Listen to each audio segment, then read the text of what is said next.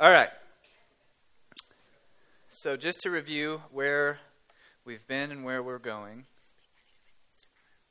Yes, I will try to speak a little slower. I just get really excited about apologetics and I want to talk fast. Okay, so to review where we've been and where we're going. That's right.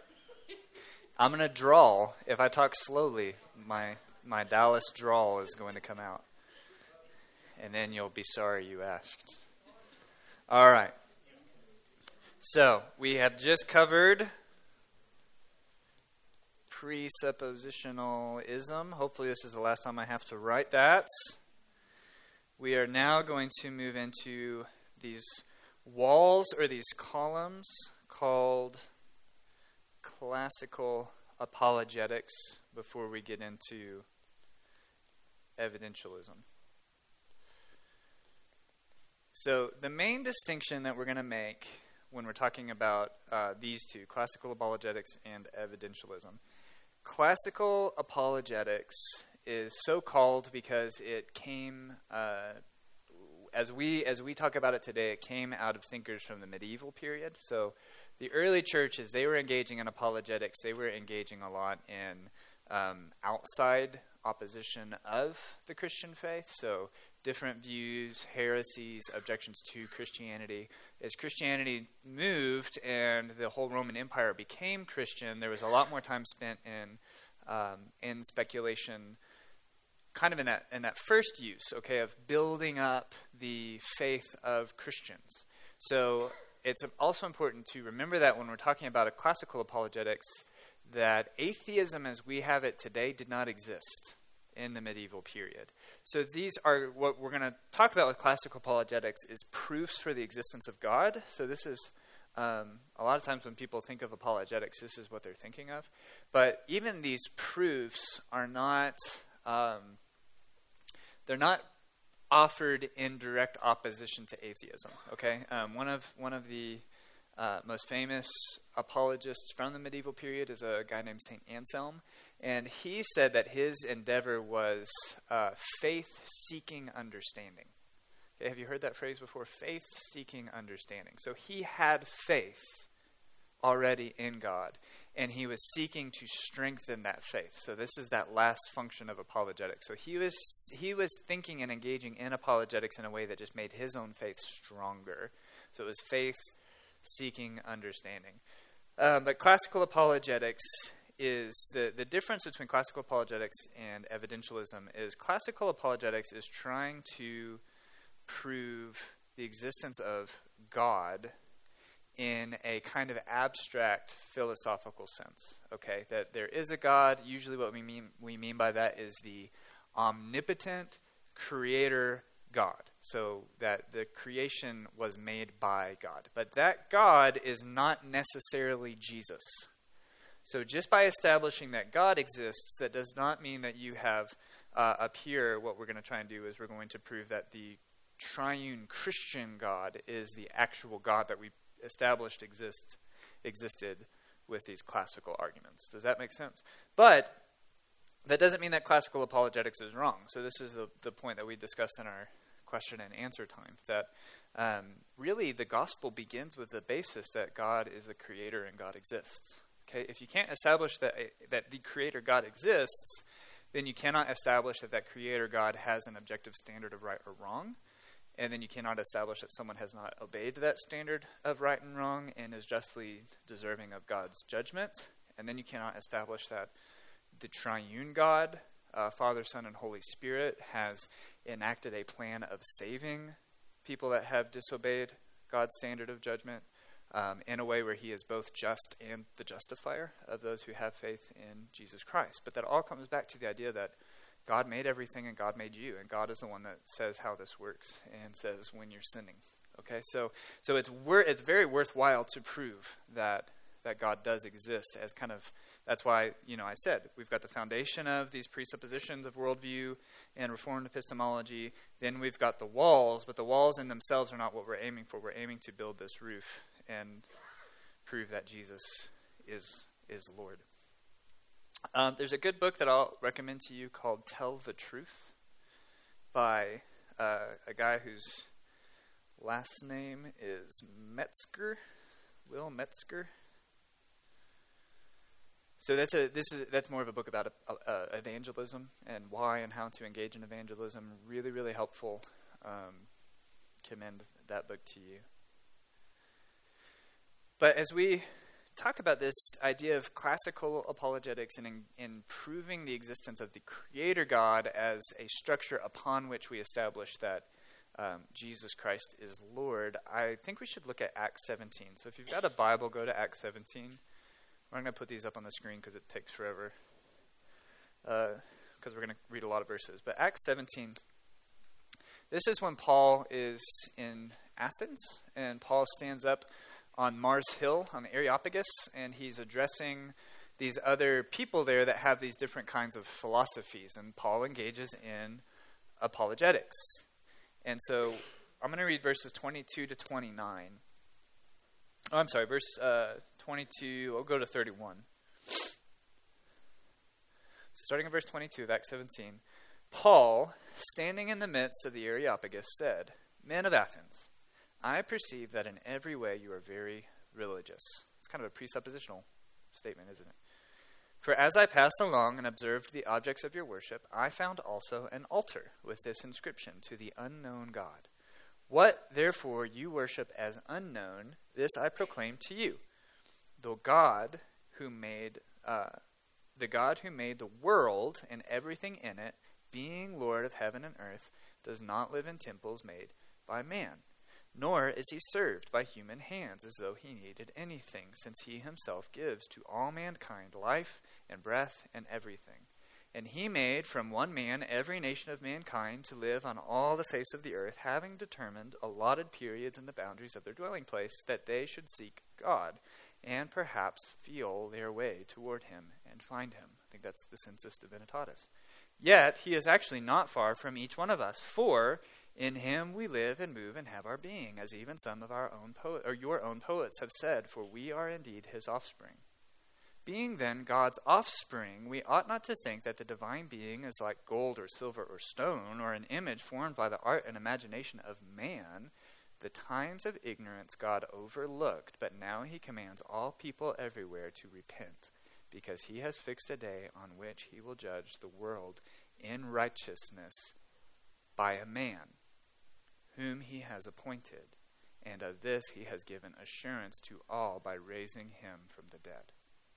So do you see the bulk of that is Paul establishing this is what God is like.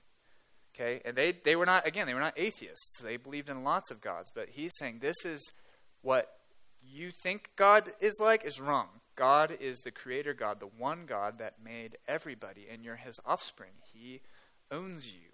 He is the one that will judge you according to his right standard. By whom? By Jesus. So he gets to Jesus at the very end, right? And he talks about the resurrection from the dead. But the bulk of that with these Greek philosophers is to establish the nature of who God is. So that is what we're going to be talking about when we engage in classical apologetics, kind of these classical arguments for the existence of God. And I'll just say this ahead of time. I almost hesitate to say this. This is probably where we're going to get the most heady and technical. Okay, so if that last one was kind of heady and technical, this might feel a little bit more heady and technical. This is going to be the deepest that we go in. And let me just say, that's good. If you're sitting here and you're like, I'm getting about every third word that you're saying, that's good. Okay, it's good to just jump into the deep end with some of this stuff and let it wash over you. I have been studying this stuff for years, and hardly any of it made sense the first time I looked at it. Okay, it's like you're painting a wall. You just put lots of coats of paint on it, and at some point, you realize that you learned it. Okay, so if this is the first time you've been exposed to some of this stuff, don't get frustrated, don't get overwhelmed. Just kind of let it wash over you. Some of the words are going to stick, some of it will not. Okay, but it's good for all of us. All right.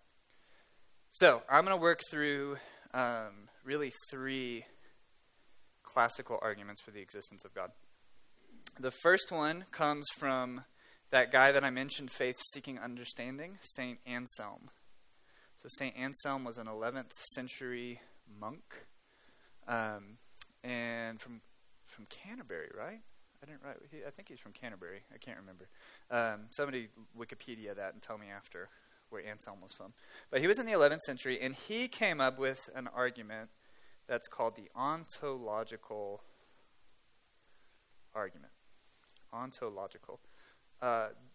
This word ontolos has to do with being. So this is kind of an argument from being or from existence. I'll say right now, I have never found the ontological argument very convincing. I have hardly understood it. But it's very important philosophically. So this, again, was in the 11th century, and it has been talked about ever since. So it's important for you to know, even if you have been won to faith in Jesus Christ through the ontological argument, raise your hand. I cannot wait to meet somebody. I know somebody out there has been won to Christ through this argument. But what the ontological argument is, I'm not going to spend a lot of time on this, is predicated on Anselm's definition of God, which is famously that than which nothing greater can be conceived. So that's how he defined God. That than which nothing greater can be conceived, or that which nothing greater can be thought. Okay, that's a good definition of God. That's kind of like if you think about infinity on a number line. Okay, you think about numbers, and numbers just go on and on and on.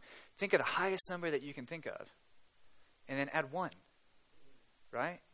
Well, that's suddenly the highest. So God is, if you can think of something great, add 1 to it, and that's God. Okay, that God is the greatest thing. It's that you can't think anything greater than that. That's a good definition of God. What Anselm argues is that to exist in reality is better than to exist in conception only. So if to exist in the mind, this conception of the greatest being, than which nothing greater can be thought, if that's great, to add 1 to it would be to go from existing in the mind to existing in reality. Okay, so it's greater to exist in reality than to not exist or to exist in the mind only. Therefore, God exists. That's the ontological argument. It's actually sort of a circular argument because it assumes that existence is a predicate of divinity and that it's necessarily better, which he doesn't prove in the argument. So it's question begging. So it's open to kind of logical fallacies, and like I said, I've never really found it super satisfying, but people have talked about it ever since. So ontological argument, there it is. Now let's get on to some good arguments. In the 13th century, we really take off. There's a theologian named Thomas Aquinas. Yeah, some of you are grunting. We love Thomas Aquinas. He's really cool. He wrote a book. That's a U. I'll just do this again. Summa. People just call it the Summa. It's the Summa Theologica. He wrote a book that was really, it's huge, and I was trying to get Deb Sanderson to buy it for me, and she wouldn't do it. But it's kind of like the compendium of all Catholic thought, medieval, Christian thought at the time. And in one little place in that, he gives 5. It's called the 5 ways. So he gives 5 arguments for the existence of God, and they are really based on the philosophy, I did it wrong, Aristotle. They're based on the philosophy and logic of Aristotle, which had just been translated into Latin not too long before. So there had been this dark ages where nobody was reading Aristotle, and then they rediscovered Aristotle, and things just blew up. So he gives these 5 arguments for the existence of God. They really just break down into 2 categories. So the first is called the cosmological argument for the existence of God. Cosmos is the word for world or universe or creation or order. So it is an argument that's based on looking around at the universe as it is and then reasoning back to the causes of that universe. So the cosmological argument is really something like a causal argument. And 4 of the 5 ways that Aquinas talked about are cosmological arguments. So as an example of a cosmological argument, Aristotle was actually the one that talked about everything being in motion. Okay, so if you look at the created order, everything is moving all the time. And we know that more than Aristotle did, that we see that every part of us involves movement. Okay, our atoms are moving, everything is moving around. Well, something has to start at rest and then is acted on to start moving. And then movement is just a sequence of things bumping into each other and causing more things to move. And so Aristotle very famously had this concept of an unmoved mover. That if you follow that sequence of movement all the way back, you have to go to something that started everything moving. And that was what Aristotle called God. And Aquinas similarly said this is God. Similar idea is cause and effect. Okay, that everything is caused by something acting on it. So not, the first was just a movement, things moving. More broadly, we can say everything has a cause, so there must be an uncaused cause. Again, that would be God. So in a sense, that's the cosmological argument. You are appealing to the fact that everything comes from something else. So where did this all come from? That goes back to that presuppositional question. Why is there something instead of nothing? What caused all of this? Well, there has to be something outside of the cosmos. There has to be something transcendent and different from the cosmos that acted on the cosmos to cause the cosmos to be the way that it is. And what would we call that thing that's outside of the creation, that's acting on the creation, causing the creation? God. Okay, not necessarily Jesus, not necessarily, but we would call that God. So that's a good line of reasoning. You can just sit down with your friends. Say you're talking to someone that is a secular materialist. Okay, you know what I mean by a secular materialist? They do not believe that there's anything transcendent. There's not any kind of God. There's not anything but the material world that exists. Just atoms spinning. That's all that there is. And even things like goodness, truth, beauty, those are all just chemical firing of the atoms and neurons in our own brain. There's nothing transcendent. All there is what there is. So you could ask this secular materialist. Again, we're asking questions. We're having a gentle, respectful conversation with somebody. But you ask, so where did all this come from? If all there is matter, if there's nothing outside acting on the universe, if all there is the universe, where did the universe come from? And then they might say, well, the Big Bang. And I think somebody that appeals to the Big Bang is actually proving our point, because the Big Bang is a beginning, isn't it? The Big Bang, as we study the universe, means that everything at one point was somewhere, and then it banged. Okay? Something, does your car ever just turn on randomly by itself? Okay? Explosions don't explode themselves. Something acted on that explosion. Okay? And so very few, I bring that up. Most people that have really formulated these arguments will not appeal to the Big Bang because it proves our point, right? And so they're in intellectual honesty saying, yeah, nothing comes from nothing, right? And so then you say, okay, well then, where? And you're just asking, okay, is it just turtles stacked on top of turtles for all of eternity? I mean, is that how it works? And so they have to have something. What was before the Big Bang? What acted on the Big Bang? The most common argument that you'll talk to, if you talk to somebody that's really committed to secular materialism, is something called the multiverse, okay, which assumes an infinity of different universes that somehow are acting on each other in different ways and causing more things. And so then I would just ask that person, okay, what's your empirical proof for the existence of the multiverse? Well, they have none. And so then I say, okay, so you are appealing to something infinite and eternal of which there's no empirical proof, and you're saying that I'm wrong for doing that. Okay? We're actually both appealing to something that we can't prove with our eyes, that we can't test with science, that we're saying is infinite. So then it's just a question of what's more plausible, a multiverse of, whatever, or that the God as he's spoken to us in the Bible is actually the creator God. Okay? But again, that's a cosmological argument. You're just working back to where did this all come from?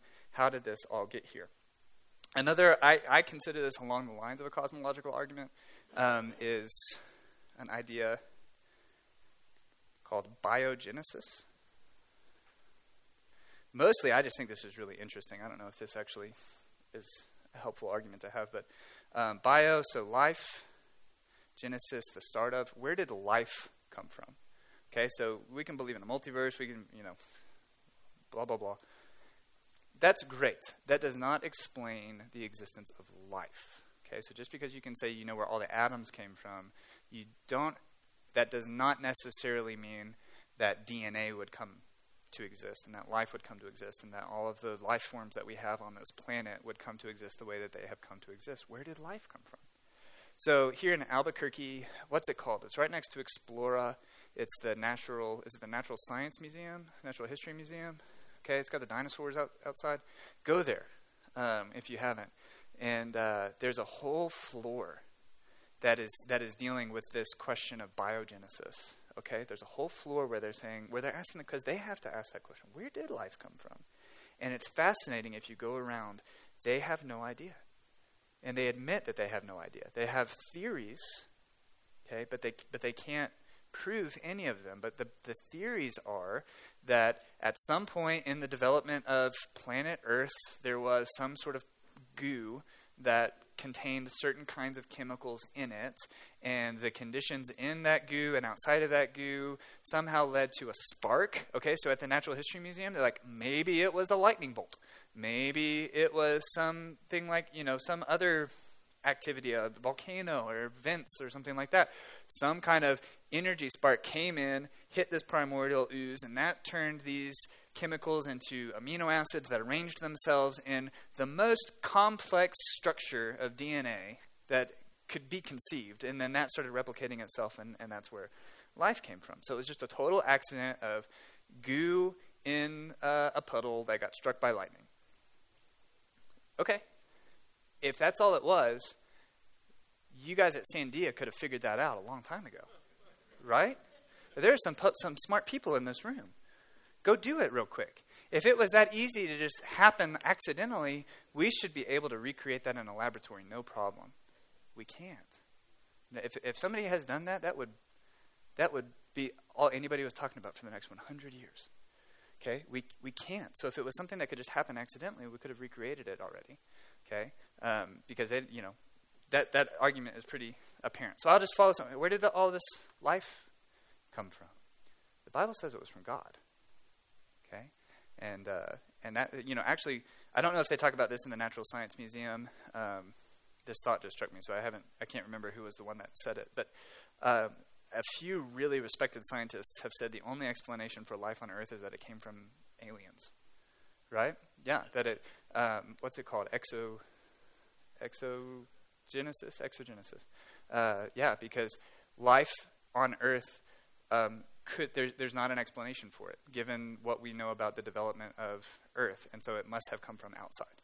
So aliens, or Jesus, right? Again, we're getting to these points where we're appealing to the same stuff. You just don't want, if God is the one that did it, you're accountable to God. If it's aliens, then who cares, right? You can go and live your life the way you want to. So that's the issue. You got a thought, Tom? Yeah, right. Yeah, and we'll talk about that actually in a. Yep. So the last, just kind of in this cosmological realm, I want to talk about one more thing. That this is probably the most current articulation of the cosmological argument. Is called the fine-tuning argument.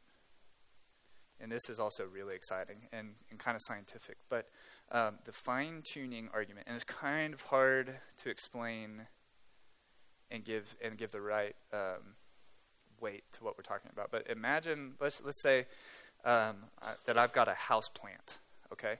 I took the house plant and I put it in a pot. And the pot I knew needed to have the right kind of drainage so that plant could be watered the right way. But I've got this little house plant in a pot, and I know that this house plant needs to live in a certain temperature range or it will die. And so I keep my thermostat. This is not the only, I don't set my thermostat according to my house plants, but I know that this houseplant needs to exist in a certain range, and so I keep my thermostat set to a certain temperature. And I know that this houseplant needs a certain amount of sunlight, not too much, but not too little. And so I place it on a table in a window where I know it's going to get the right amount of sunlight. And I also know that it needs a certain amount of water, and so I water it on a certain rotation. I know that there is a very limited window of conditions under which this houseplant can live. And I have killed plenty of houseplants. Okay? So I am trying to act and orchestrate the conditions around this houseplant's existence in such a way that it will continue to live. The fine-tuning argument comes from observations of the universe. And as scientists have studied the way that the universe works, they say, wow, there are a surprising number of factors that say that the conditions of the whole universe. So we're talking about factors like the laws of the universe, like the law of gravity and the constant of gravity and the constant of the electromagnetic forces that hold the universe together. Different factors around the whole existence and condition of the universe seem to have been narrowed to this very narrow window in such a way that it's actually sustainable for life. Okay? So like I said, this gets a little technical. Let me read this. This is maybe articulates it a little bit better. So this is from the Stanford Encyclopedia of Philosophy, as they are articulating this fine-tuning argument. They say, according to many physicists, the fact that the universe is able to support life depends delicately on various of its fundamental characteristics, notably on the form of the laws of nature, on the values of some constants of nature, and on aspects of the universe's conditions in its very early stages. Let me read this. This is from the same article. I can show you this after. Within this are cited a number of different physicists, okay, that have made these arguments. They say, just talking about one of those conditions, we're talking about the strength of gravity. So the force of gravity that is constant, that dictates how certain particles are attracted to one another. It says this: the strength of gravity, when measured against the strength of electromagnetism, seems fine-tuned for life. If gravity had been absent, okay, we could live in a universe where there was no gravity. If gravity had been absent or substantially weaker, galaxies, stars, and planets would not have formed in the first place. Had it been only slightly weaker and or electromagnetism slightly stronger, main sequence stars such as the sun would have been significantly colder and would not explode in supernova, which are the main source of many of the heavier elements which we're made of. If, in contrast, gravity had been slightly stronger, stars would have been formed with smaller amounts of material, which would have meant that inasmuch as still stable, they would have been much smaller and more short-lived. Again, so they would not have produced the kind of elements that produce life. So that's just talking about one thing, the force of gravity. Then they go on and on the article to talk about other things, the strong and weak electromagnetic force, the rate of expansion of the universe after the Big Bang. And what somebody has described is, it's like if you're looking at the universe, there are a number of dials. Okay, Chris is back in the back looking at us, working on the soundboard, and he's got all these crazy dials and things, and each one of these acts independently of the other.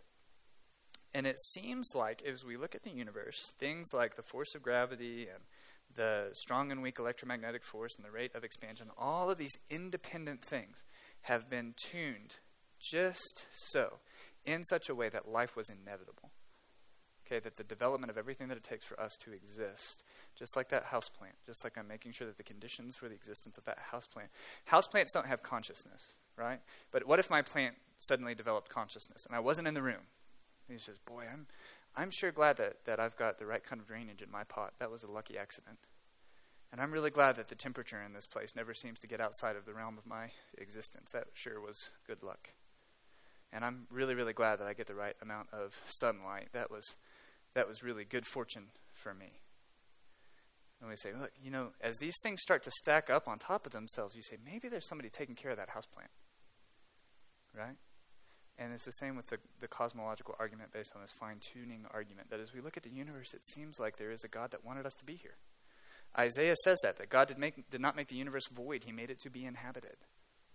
And so that fine-tuning argument, as we can look at it, we can say, it really seems like God wanted us to be here, because this could have been made in a number of different ways, and then we wouldn't be able to live. We wouldn't be able to exist. I will say, in all intellectual honesty, and then I think I saw a question. Were you going to ask me about the anthropic principle? Okay, we'll talk about that, and then we'll get there. Wouldn't put it past you. So if you bring up the fine-tuning argument, you will get this. And you might get this from other people. It's called the anthropic principle. Anthropic is the word for man. Like anthropology, right? So the anthropic principle would look at all of those conditions, say, yeah, things have been fine-tuned in such a way that it seems like it was inevitable that we would be here. And it says, well, of course we would say that because we are here. And if we hadn't been here, there wouldn't have been anyone around to observe and comment on that. But they would say, it is just an accident. It's a really fortunate accident that we're here, and it just seems significant to us because we won the lottery. And we look back and we say, wow, it seems like things could have been a number of other ways. And they say, well, they could have been. But we got the 1 in a bajillion chance that it worked out this way. And so you still don't have an argument. It's just a really good accident. They call it's like an observer bias, right? It gets, once you know somebody's making the anthropic principle argument, you know it's happening, and it's kind of hard to get until they're making it. But a philosopher named John Leslie gave a good parable to kind of think about this. It's called the firing squad parable. And so what the firing squad parable says is, say that you are set to be executed by a firing squad, and there's 50 men, trained marksmen. They're standing in front of you. They've all got a gun pointed at you, and you're standing there, and you've got your blindfold on, and they say, ready, aim, fire. Every one of them fires their gun, and every one of them missed. Okay? And so the anthropic principle would say, okay, well, think about how many executions these marksmen make. Inevitably, one of them is going to miss sometimes, okay? And this just happened to be the one time where all 50 of them missed. And you're only remarking on that. You're only saying that seems intentional because you lived. If you had died, you wouldn't be able to say that. So that's it. That's all it is. And good on you. Go on your way. And you say, well, okay, I guess technically that's possible, but what seems more likely? That all 50 of them just happened to miss at the same time, or that they were intentionally missing me? Right? And these fine-tuning principles in the existence of the universe work along that order. Okay, so I guess we could sit back and we could say, maybe this was an accident that everything turned out this way, but that just doesn't seem very plausible. And also, that principle, the anthropic principle, is based on this idea of an infinite number of opportunities. Okay, so it kind of goes back to that multiverse idea that there's an infinite number of universes. So somebody said, like, if you flip a coin an infinite number of times, it's inevitable that you're going to get a certain sequence of heads, tails, heads, tails, heads, heads, tails, So over 100 times, that may not be very likely, but over an infinite number of times, yeah, you could get every sequence that you would look for. And so they say if there's an infinite number of universes, we just happened to be in the one that was able to sustain life. That doesn't mean that God exists. Again, that would be appealing to something eternal and infinite of which there's no empirical proof. So I would just come back to that and say, well, my infinite eternal thing talks to me. So let's see what he says before we consider the multiverse. And then, as Herman Bavinck said, I love this, he said that no amount of throwing letters, what did he say? Accidentally throwing thousands of letters together never produced a single Iliad. You know what the Iliad is? It's an epic poem written by Homer. Okay, so yeah, if you're considering just chance and, probabilities and things like that, still, if you look at the remarkable nature of our existence, this is not just flipping heads or tails. I mean, this is incredibly complex, incredibly intricate, incredibly intentional. And so there's really, I think it's still just unfeasible, especially if you think about, you don't throw, how would you say this? Sand art. Have you ever seen sand art? They do sand art here, right, in New Mexico. So I saw some sand art. Okay, if every one of those is a little grain of sand that's colored. Well, if I just took all of those grains of sand and I shook them up, how many times would I have to shake it before it looked like sand art? Okay, things don't work like that. Things move towards entropy and chaos and decay. They don't move towards order and complexity and intention. And I think the universe testifies to there being an active creator involved in that process. So, yeah, let's take it. About the Iliad, Herman Bavinck. Bavinck, right? He was a Dutch Reformed theologian in the 19th century. Wrote a great systematic theology, if you're interested, a 4-volume systematic theology. They just translated a book called Christian Worldview. That's really short, and that's what that comes from. That's really good. If you're into this stuff, that book, Christian Worldview by Herman Bavinck, really good. Okay, there were a couple of questions before we move on. Yes, ma'am.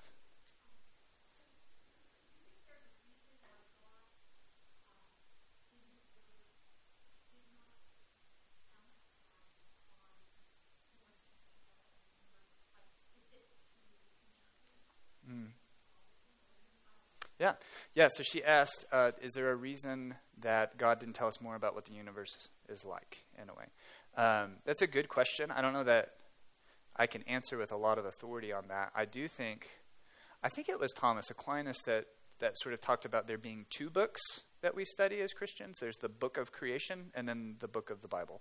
And so there's a lot about creation that God has set up in such a way that it's knowable to us apart from God having to tell us what it's like. And then actually there's parts in the Bible that talk about our discerning knowledge from observation as being a way that God himself is teaching us.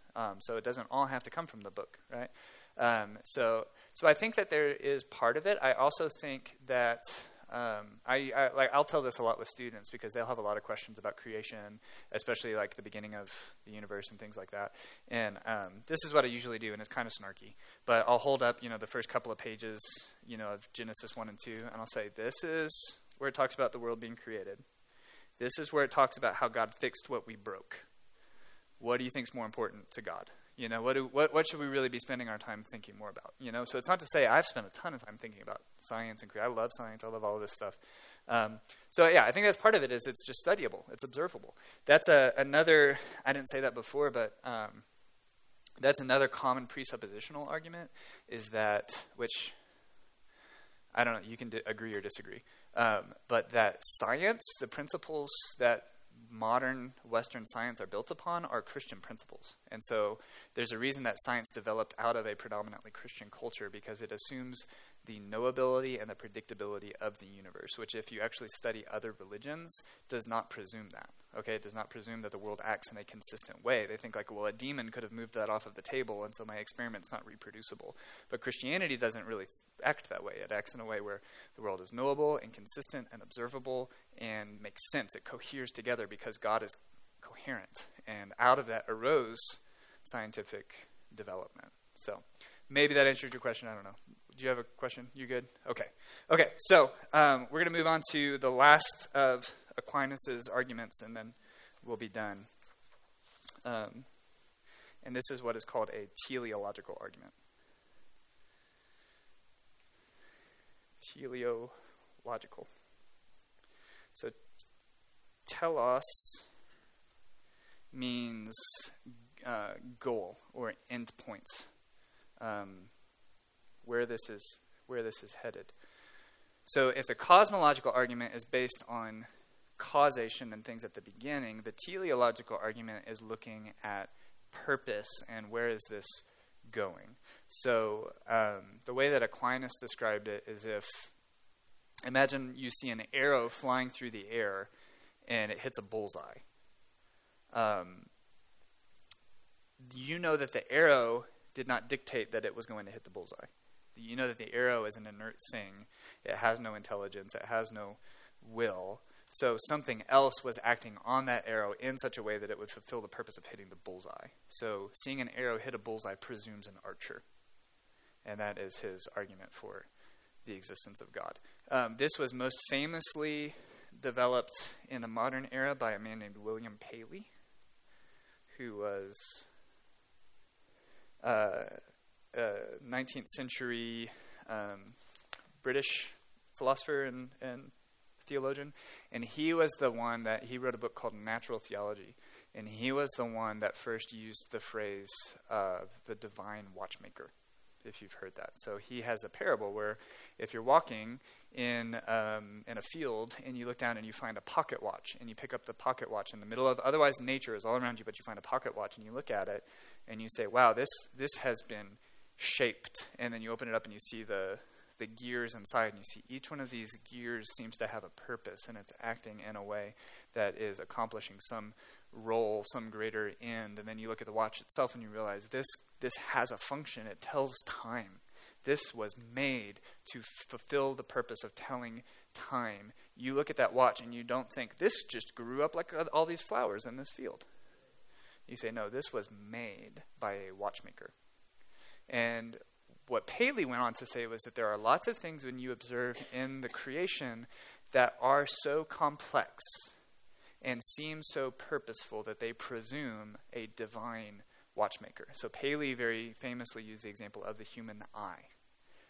If you study the human eye, you know the human eye has a number of, I don't even know why I'm trying to do this because I don't know how the first thing about how eyes work.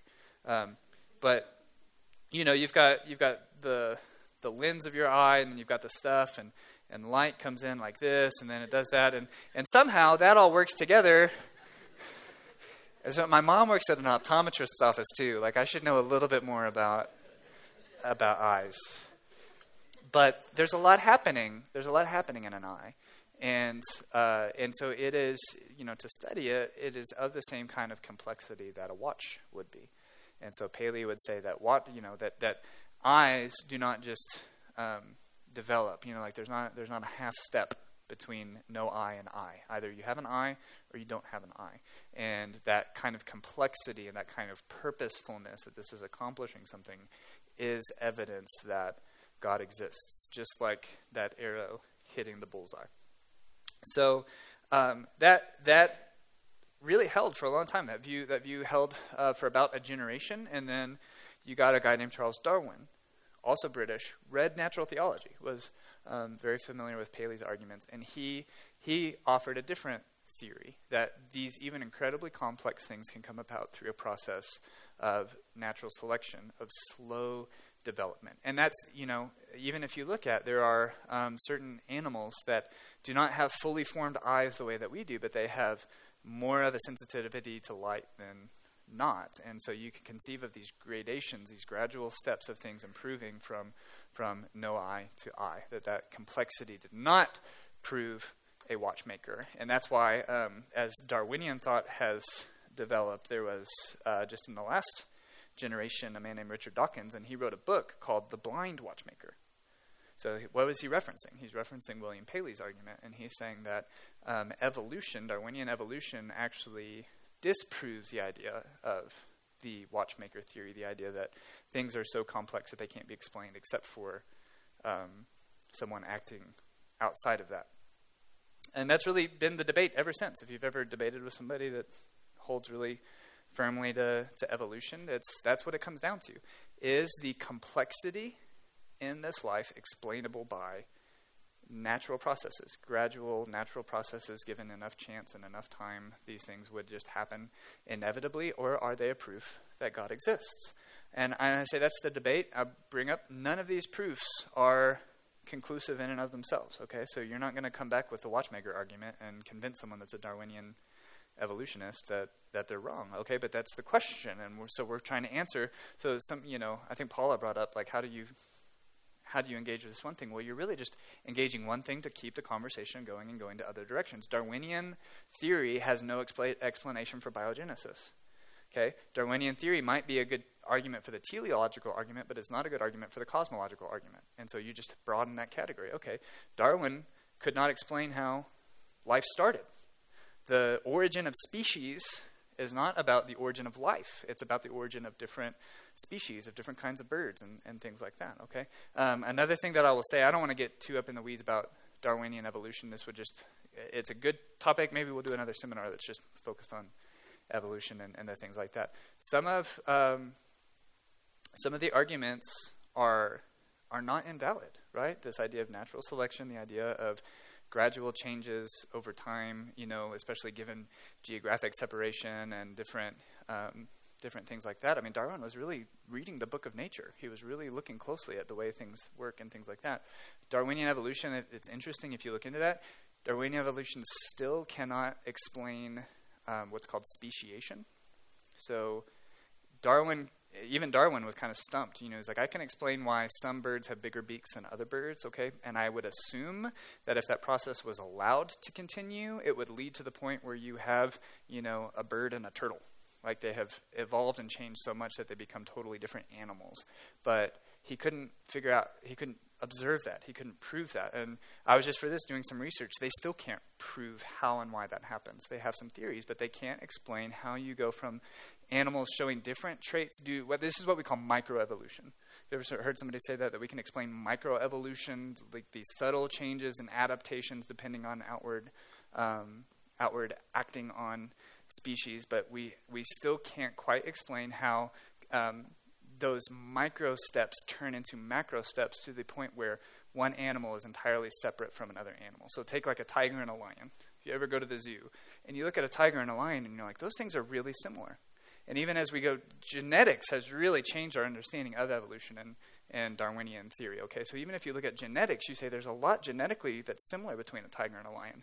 But a tiger and a lion are not the same thing. A tiger and a lion cannot have actually they can have a baby, and it's called a liger, and it's amazing. But ligers are like mules, a horse and a donkey, right? They're sterile. So you get one, but that's not a separate species, okay? Tigers and lions are so distinctive that they cannot reproduce with one another. They can only reproduce within themselves. There's definitely a difference between a tiger and a goldfish, right? How did that happen? We really don't know, according to Darwinian theory. But I do think it's interesting when God in Genesis 1 is making all the animals, what does it say? He made them according to their kinds. And it seems that speciation reinforces itself, that species stay much more stable than evolving, which kind of breaks the theory. So I'm not saying that's a slam dunk argument either, but I will say this. If you talk to most people that bring up evolution as an argument apologetically, they don't have a very good understanding of evolution as it stands today. Okay? There is a kind of very commendable scientific and intellectual honesty for people that are engaging with evolution, and they will say there's a lot we don't know. Okay? But most people, when they're bringing up evolution, they talk about it like it's a grand theory of everything. And they will when they talk about evolution, they talk about it like it's God. They talk about it like it's this beautiful thing acting to orchestrate and coordinate and bring about biodiversity. They have a reverence for evolution that real scientists don't have. Okay, it's ordinary people that think they know what evolution is that kind of do that. So go to the Natural History Museum. They worship evolution. Read around and look at it and just read. And it's like, man, I could put God in the word for evolution, and this sentence would read the exact same way. Okay, and I don't think that that's a very good understanding of our knowledge of evolution right now. So that's the teleological argument, is this argument from design. And again, just back up. I love, again, that Bavinck quote, okay? You never throw thousands of letters and produce one Iliad, okay? Just stop and look at the diversity and the complexity of our world. It should lead us to worship. It should, for those of us who are Christians, that should strengthen our faith. There's no way that this is an accident, okay? There's no way that that this kind of complexity and diversity and sustained life, there's no way that could just be random. And there's something, I think, that speaks to all of us, that tells us all of that. Let me recommend one more book to you. It is called Reason for the Hope Within. And that's edited by Michael J. Murray. Murray. Michael Murray. Alvin Plantinga actually wrote the foreword. But this book it has a lot of different contributors, and just about every chapter is dealing with sort of a different proof. And it's as up to date as can be. Okay, so it's doing deference to Aquinas and to some of these other articles, but it's really dealing with the debate as it is now, philosophically and scientifically and things like that. There's a great chapter about the fine-tuning argument, if that's interesting to you, that goes through all of the different, kind of specific things. Michael Murray, yeah, he is. I can't remember where. I think Biola. I think a lot of the guys in there are from Biola, but I can't remember. I could be wrong. So that's the classical apologetics, okay? Those three arguments, the ontological, the cosmological, and the teleological, as we're engaging in questions about the existence of God, those are usually the ones even today that philosophers are dealing with. And then the fourth would be the moral argument, which is what I was talking about from C.S. Lewis, right? That C.S. Lewis says we all have a definition of right and wrong that we appeal to outside of us. Therefore, there must be an outside lawgiver that exists. Those four, even today, going all the way back to the 11th century, those are still the ones that we're engaging with. So now you know about them, and you can be a part of that conversation. Okay? Any questions about these classical arguments? Yeah.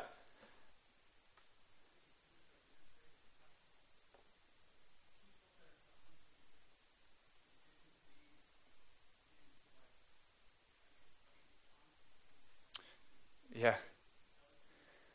Yep. Yeah. That's so he was asking about really other proofs that are more epistemological and philosophical, which I was just talking to a good friend about. That the idea of consciousness even raises questions of God's existence, and at least forces us to evaluate our presuppositions. The fact that we think that we have a sense of I that we refer to, to go to Rene Descartes, who kind of reduced everything to, I know I exist. I think, therefore I am.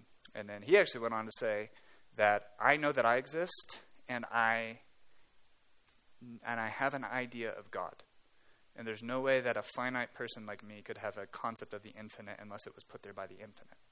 And so he made kind of an argument from consciousness in a way to the proof of the existence of God. Beauty is another one. I've heard of a number of guys that are actually using beauty as an apologetic proof for the existence of God. That why do we have an understanding, a shared understanding that some things are beautiful and some things are not beautiful? Kind of similar to the moral argument, right? Yeah, not going to get into any of that. I don't feel particularly equipped in a lot of that, but those are other great areas of study. Lynn?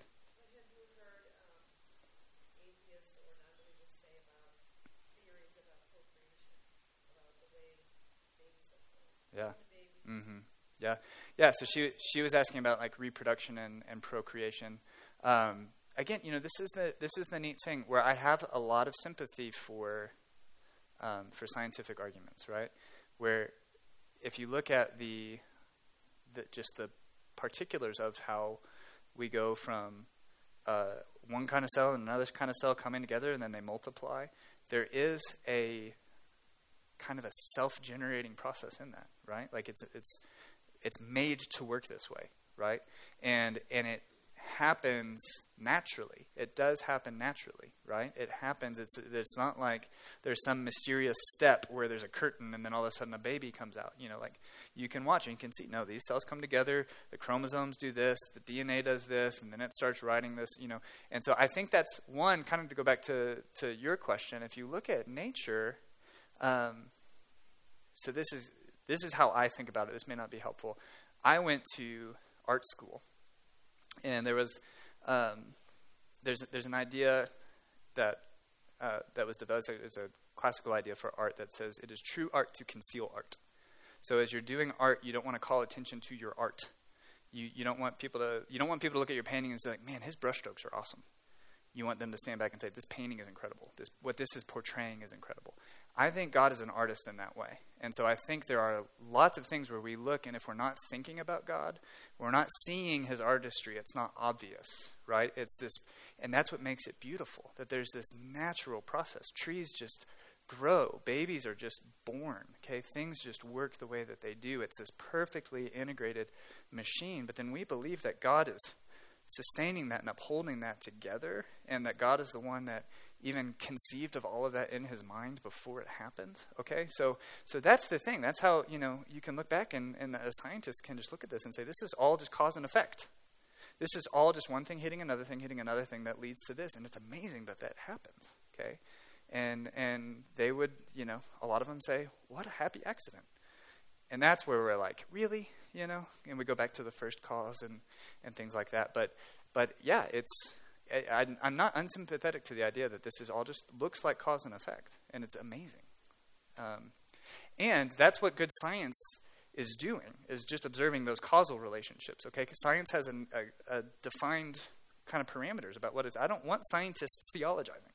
That's why I have a problem with Darwinian evolution when it goes outside of the the bounds of what it's supposed to do. Okay, it is not supposed to tell me about God. It is not supposed to tell me about the origin of life. That's not how it works. Okay, so you can say, yeah, this is cause and effect how it works, but that's not doing theology, right? So we kind of keep those things. And that's, there's another, what's his name? J.P. Moreland.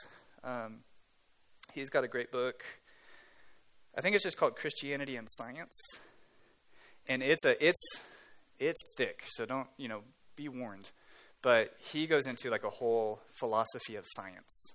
And what is science? What is science meant to do? What is it not meant to do? What is theology? What is it meant to do? Those things, are they in conflict with one another? Things like that. So it's really helpful. And I never want to read it again. So it's J.P. Moreland. He's written a ton of stuff. So if this like science stuff and philosophy stuff, he's great. He is at Biola, I think. Is he? Yeah. So J.P. Moreland, and I think it's something Christianity and Science, I think is what it's called. And then we've got a book out there that I haven't read that's called Redeeming Science. That looks good. So somebody read that and tell me if it's good. Okay, one more question. Yeah. I think Lewis says somewhere, it's a quote, I don't know where it's from. He says that physical law implies a legislator. And I'm wondering, in your campus ministry, what do people say about physical law? Most people accept. You mean like physical law, like gravity and, things like that, yeah. I mean, that kind of goes back to, the argument for the fine-tuning argument. I think the best argument for that is kind of an anthropic multiverse. Lots of chances, lots of probability.